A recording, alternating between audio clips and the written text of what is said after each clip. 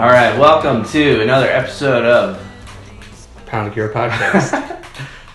You didn't know I was going to do that. I did not know that. Pound of Cure, the podcast for you. And me. Yeah. The public health podcast, where an ounce of prevention is worth a pound of cure. That's good. Actually, you could say that. We did. Yeah. I did. Wow. I did say that. As a... You heard it here. All right. All right. Here we are. So, what are we talking about today on this brand new day? Talking about vitamins and supplements. And are they necessary or are they a scam? A scam. What's a scam?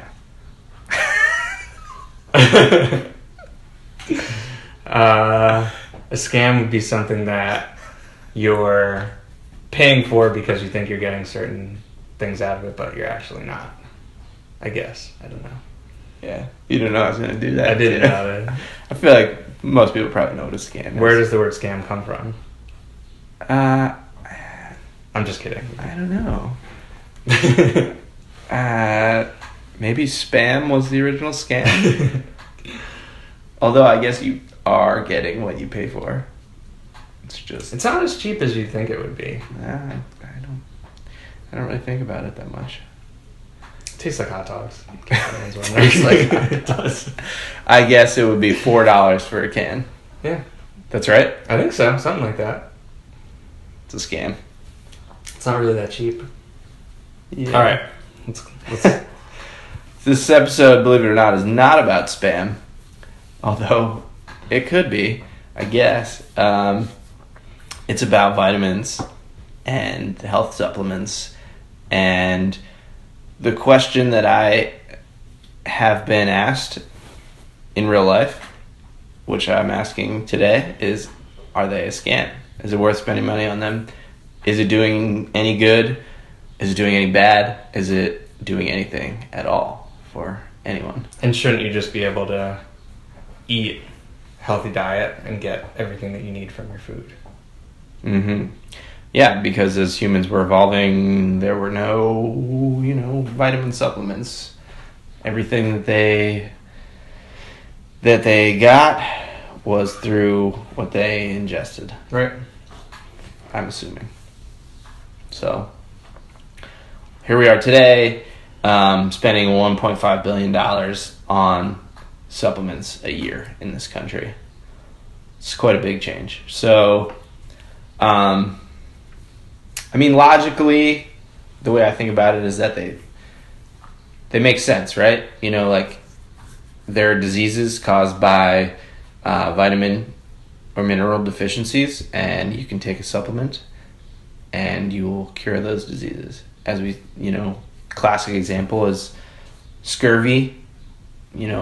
Back in the day, hundreds of years ago, there were people living on ships, and they were just eating, I don't know what they were eating, but I know that we're not eating citrus fruits and getting vitamin C, and so they developed scurvy. I don't really know what happens to you when you have scurvy, but it doesn't sound good. Yeah. And so people were sort of like, why are we getting this disease? And so one of the first randomized control trial was done, and somebody that ran the experiment gave people on one ship some sort of food to add to their diets. People on another ship got lemons, I think, and then maybe there was a control that had no change, who knows. And the people that got the lemons did not develop scurvy because they had vitamin C. They didn't know that vitamin C was curing the disease, but they didn't have to because lemons did the job. So yeah, I get, general nutrient deficiencies, I think, are a huge public health problem that a lot of people don't recognize because it's not something that, it's a long-term, it's for a lot of long-term diseases that have, a long progression period. And so, you have a deficiency in something, it doesn't necessarily make you feel worse on a day-to-day basis, but it increases your risk for all kinds of things. And I think more and more we're going to see that, nutrient deficiencies are a big contributor of chronic disease. And I think they are. Yeah. You're just saying we don't necessarily recognize it. I don't think we recognize all of the Yeah. different deficiencies and their relationships to all the different diseases. I think, everyone has their sort of niche field. I guess I'm speaking in terms of like the medical field or the research field where, they think that whatever they're studying, has these like wide-ranging consequences. But, I think a lot of basic nutrient deficiencies, especially like vitamin D, vitamin K, and magnesium are the ones that I hear the most about that, seem to be really related to heart disease, cancer, the big chronic diseases that are killing the most people. Yeah. Well, okay. So they're not, all the diseases are not as clear cut as something like scurvy, right? Right. So Rickets, right? That's vitamin D deficiency. Mm-hmm. Yeah. So those are pretty obvious things, right? And if you have one of these diseases, you can go to CVS, and in theory, you can buy vitamin D or vitamin C tablets and take it, and you'd be cured, right? Right. So isn't that an argument for supplements are good? Well, I guess the question would be, why can't you just eat an orange or, get some sunlight? And, that is a good question. I think, one of the things that I've been seeing more and more about recently is that, just because that everybody's ability to absorb nutrients from their food, including vitamins and minerals, is different, and that we can have all kinds of underlying issues that prevent us from absorbing adequate nutrients from our food. So you're saying it's not a simple issue? It's not a simple issue, correct. Yeah. And I think, any digestive issues or metabolic issues can cause people to be not absorbing the nutrients from their food. So I can be deficient in a vitamin and then eat a food with that vitamin in it and then still be deficient. Right. Not absorb it properly. That doesn't sound very promising. It is kind of discouraging in terms of looking at diet as the only way to deal with things, but I think, the supplement industry goes well beyond just vitamins and minerals. Right. But generally, in terms of vitamin and mineral deficiencies, I think that there's something that there's no guarantee, but, most people are probably not absorbing the amounts of the nutrients that they think they are.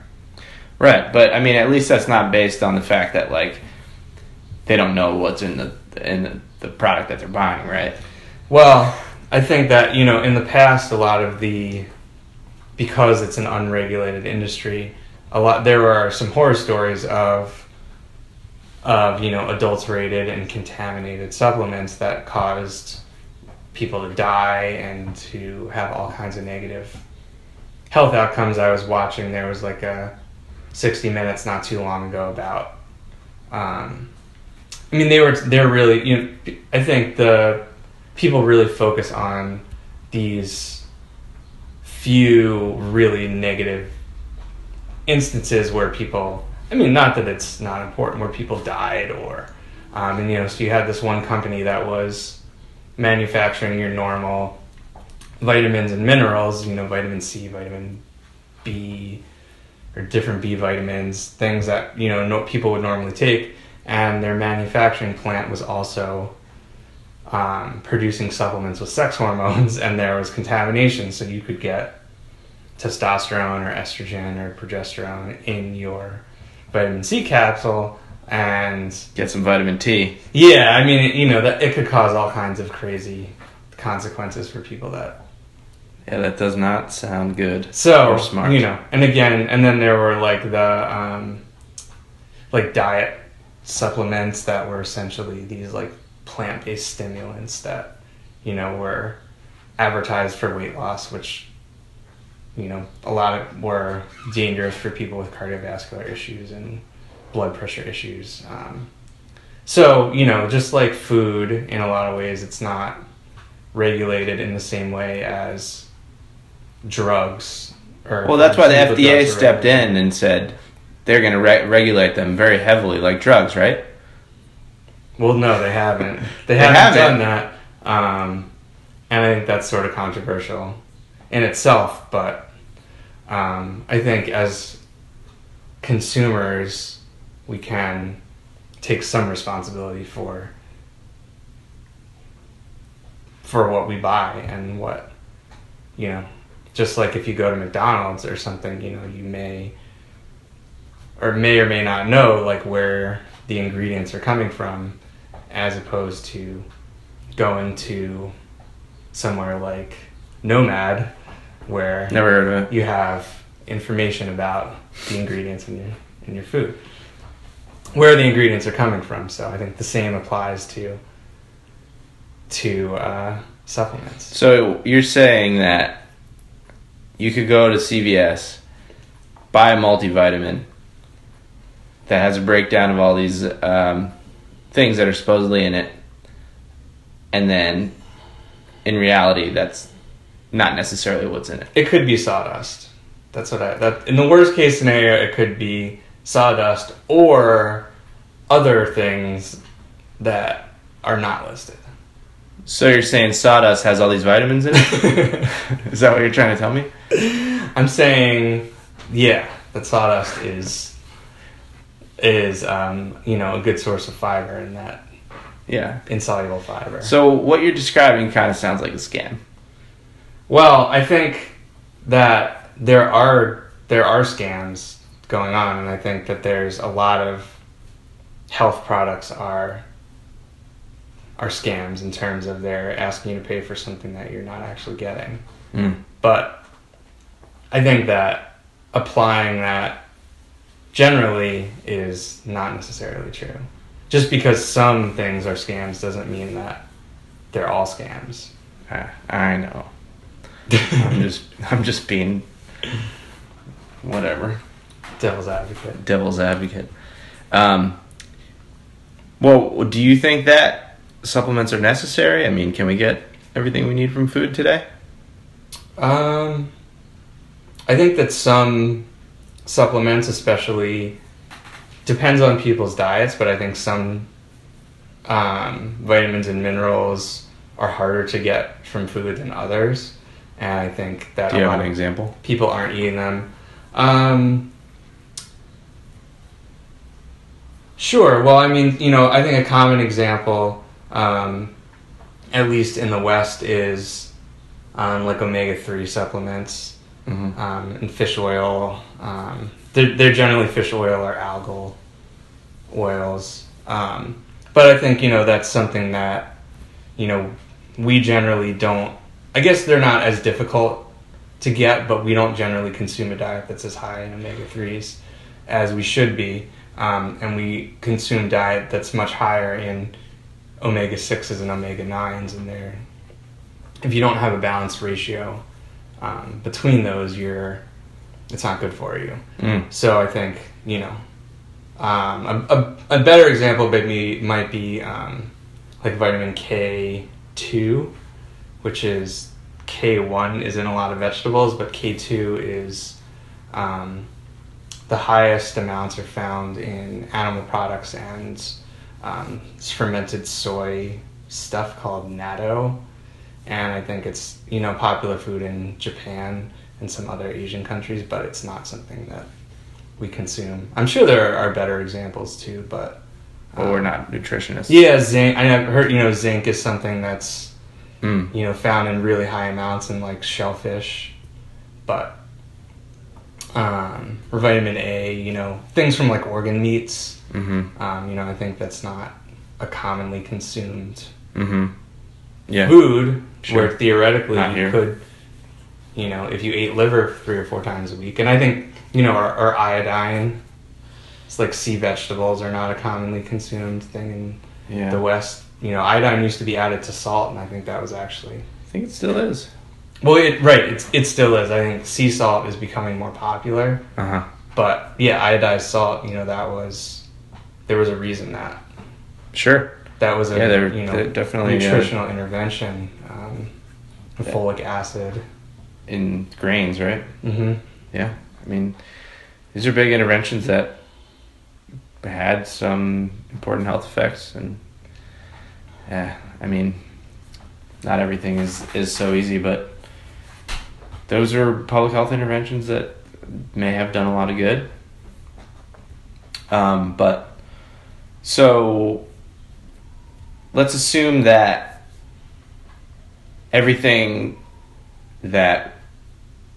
let's assume that advertising is correct, right? And you go for a bottle of some supplement and you get what you think you're getting. Everything that it says is in there is really in there, right? Do we have enough evidence to show that this is doing good, that this is a product that should exist, that we should be buying? Well, yeah, I think that is the question, and then another reason that a lot of people are distrustful of the supplement industry and think that it's a scam is because, there's a lack of evidence of the efficacy of a lot of supplemental vitamins and minerals, and I think a lot of that comes from, and some even showing, like multivitamins are a common one where if you look at studies that showed benefits and studies that showed risks, it's sort of like all over the place. And, I think that the model used as sort of the standard for studies is randomized controlled trials, and I think people expect them to perform in a similar way as pharmaceutical drugs, but in order for that to work, you need to have patients starting with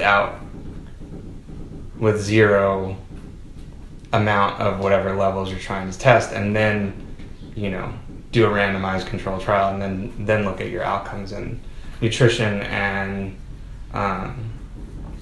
in general is very difficult to study. I think it's probably one of the hardest areas to study, and there's not very good evidence for a lot of things in nutrition, and also because everyone's just so different biochemically. Everyone's needs are different. Everyone's nutritional needs are different. Yeah, and you can have all kinds of things going on with your biology that cause you to need higher amounts of some nutrients and lower amounts of other nutrients, and sure, levels of stress can affect how you absorb it. Your microbiome can affect it, and also like all kinds of underlying diseases, and I'm sure that when they run these studies, that people are eating food throughout. So, I mean, there's no way to really control for what's actually going on. Right. So generally, you have people that are technically starting out with high levels, and some people that are starting out with low levels, and they're confounding the effects of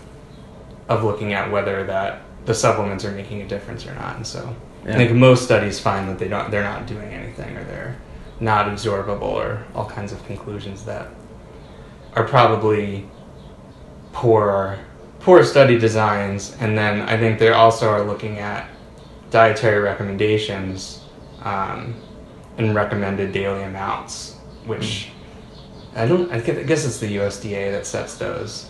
But a lot of that stuff is calculated by looking at population averages and then just inferring from that, certain number of standard deviations above that average, and just setting those amounts very arbitrarily, based on calculations as opposed to actual observations of real people. And at the same time, research keeps exposing,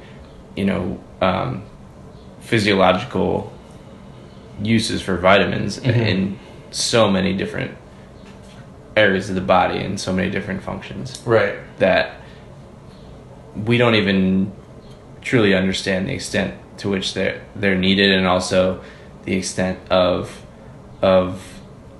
harm that deficiencies are doing. Because as you said in the beginning, like, it's not obvious when you have a deficiency. The only way you would know is if you went for a blood test.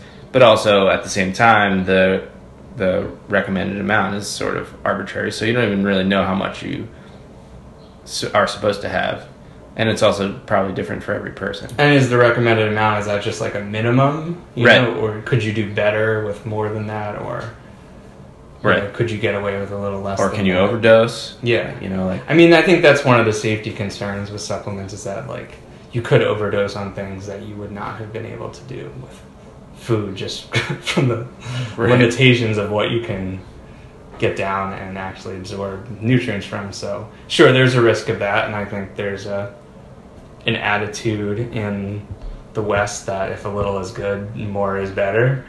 Yeah, but I mean, you give people autonomy to like smoke cigarettes, and like right, you can give people a bottle of vitamins. It doesn't mean it's the industry's fault if someone, takes 40 vitamin C pills when it says on the package that you're recommended to take one. Right. Yeah, this is a pretty complicated issue. I think there's also a big bias against supplements and vitamins and I guess whatever's seen as like alternative therapies by the for-profit medical industries in this country. I think they're Yeah, I mean, I'm sure that there is, but I feel like especially vitamins are... I guess when people hear the word vitamin, they think of different things. Like, I think some people think of like a consumable thing that they buy, but I actually think of like a molecule that has a function in your body, like an essential function. So it's like, I don't lump vitamins in with alternative medicine because, they're vital physiological elements, right? But I do see what you're saying. I think that there's probably like a stigma or just like a... it's not bio. I mean, it's not pharmaceutical. Right. Well, yeah, I think that industry in general has, sees it as competition in a lot of ways. Do they see food as competition? Well, I mean, I think maybe they should. I don't know if they do or not, but, I think in general it's, people want, and doctors also, I think, are very... there's this whole idea that, when you go to see the doctor, that you want them to give you some type of drug, and they want to, give you some type of drug. Mm-hmm. And, that is seen as being more effective than saying, like you should be eating more spinach or something like that. True. Yeah, I just had this image of like, there's a doctor's office, and then next door they open up a Whole Foods, and the doctors are all pissed off. It's like, damn it. I mean, one thing also is, like doctors don't have very much, I think it's not that commonly understood, but doctors have little to no nutritional training. You can see it when you eat with them, but, I think if you ask them about it, a lot of physicians have taken one nutrition class in med school, and that's about their only exposure, but I think it's not actually seen as being like part of practicing medicine. So I mean, but they must have an understanding of like, especially like a metabolic disease like diabetes or something that plays like it's a huge risk factor, right? Like a poor diet. But I guess you're saying that they don't know what a good diet it looks like. I don't think they're like always up on. I think they understand the mechanisms, but I don't think they're necessarily familiar with the current research and aren't that interested in nutritional interventions. And they're reactive. They're trained to be reactive. Yeah. Yeah, which is... diabetes is a great example. I think, type 2 diabetes especially, it's, the way to treat that is, currently is developing drugs that reduce the risk of heart disease for people on, that have diabetes. And, I think for a lot of people there are nutritional and lifestyle behavioral changes that can have similar effects. Mm-hmm. And so, I mean, I don't know if that necessarily... Prevent it altogether. Yeah, taking supplements, I mean, prevention is obviously the best way, and so... I mean, it comes down to that in public health so often. I mean, nutrition is really a preventive measure in a lot of cases. I mean, it's not technically, but you can look at it as a preventive measure for a lot of diseases, whereas, like, going to a doctor seeking that sort of healthcare is just totally reactive, and there's always going to be a place for doctors, and doctors do great stuff, but like they don't need all the business that they're getting. Right. And they're not, the business isn't looking for how people can improve their health. It's looking for screening for serious diseases and treating those, looking for things that are going wrong and fixing what's going wrong, as opposed to how people that are somewhat healthy can become more healthy. Mm-hmm. Well, what is your ounce of prevention in the world of... So the question is, are vitamins a scam? I would say they are... Some of them are a scam, so I think my ounce of prevention would be to research different brands and different formulations if you are going to take them, and I would look at what the common nutrient deficiencies are and start with that, and also look for there are some certifications that companies can have that are like federal government related. I can't remember what they are offhand, but also just different companies have their products validated by different tests and certifying groups. So just like food, you know what you're buying, and be careful of multivitamins where there's where there are combinations of things that you don't necessarily want or need, because it may not be as benign as you think. Too much of certain things can be bad also. Yeah. Sure. How about you? I guess mine's kind of similar. Be an informed consumer. I don't like how supplements have sort of become this like status thing. It's like you would think that the people that need it are people that can't necessarily afford to have a balanced diet. It's true. But they've become sort of this like thing where wealthy people spend a lot of money on all these supplements and like think that they're super healthy or whatever, and they can be very expensive. Very expensive, right? And maybe they are super healthy, but that's not really the issue. I think that it's probably a waste of money, and that people can just also be more intentional about like why they're buying this stuff, and like, is it because you want to prevent chronic illness down the road? Okay, well, like, why will this work, and where's the evidence that shows that, buying this thing is going to have an effect on these diseases that you're worried about, probably legitimately. And just be informed and don't give in to these trends. I think that it's not going to really help anyone. It's just going to keep this like the shitty end of the industry going, and not really work to improve the supplement industry in a way that would be helpful. Yeah, at worst, it's still feeding into this idea that you just take a pill for everything, and maybe the placebo is important here, but I don't think it needs to be. Yeah, and it's not, being healthy is not usually just a combination of pills, right? Or simple It's solutions that require no effort or money, or no, that require money but not effort. It's the same as, right? The attitude that you just take, there's a drug for this or there's a drug for that for whatever's wrong. Right. Health comes from making good choices and being educated, so it's no different for supplements. Right. And it's much easier to look things up these days. Yeah, you got a Googler in your pocket. Use it. That's really my ounce of prevention. Yeah. Google everything. Google everything. Just get that tattooed on your forearm. Google everything. All right, that's it. right. How to Cure podcast at gmail.com.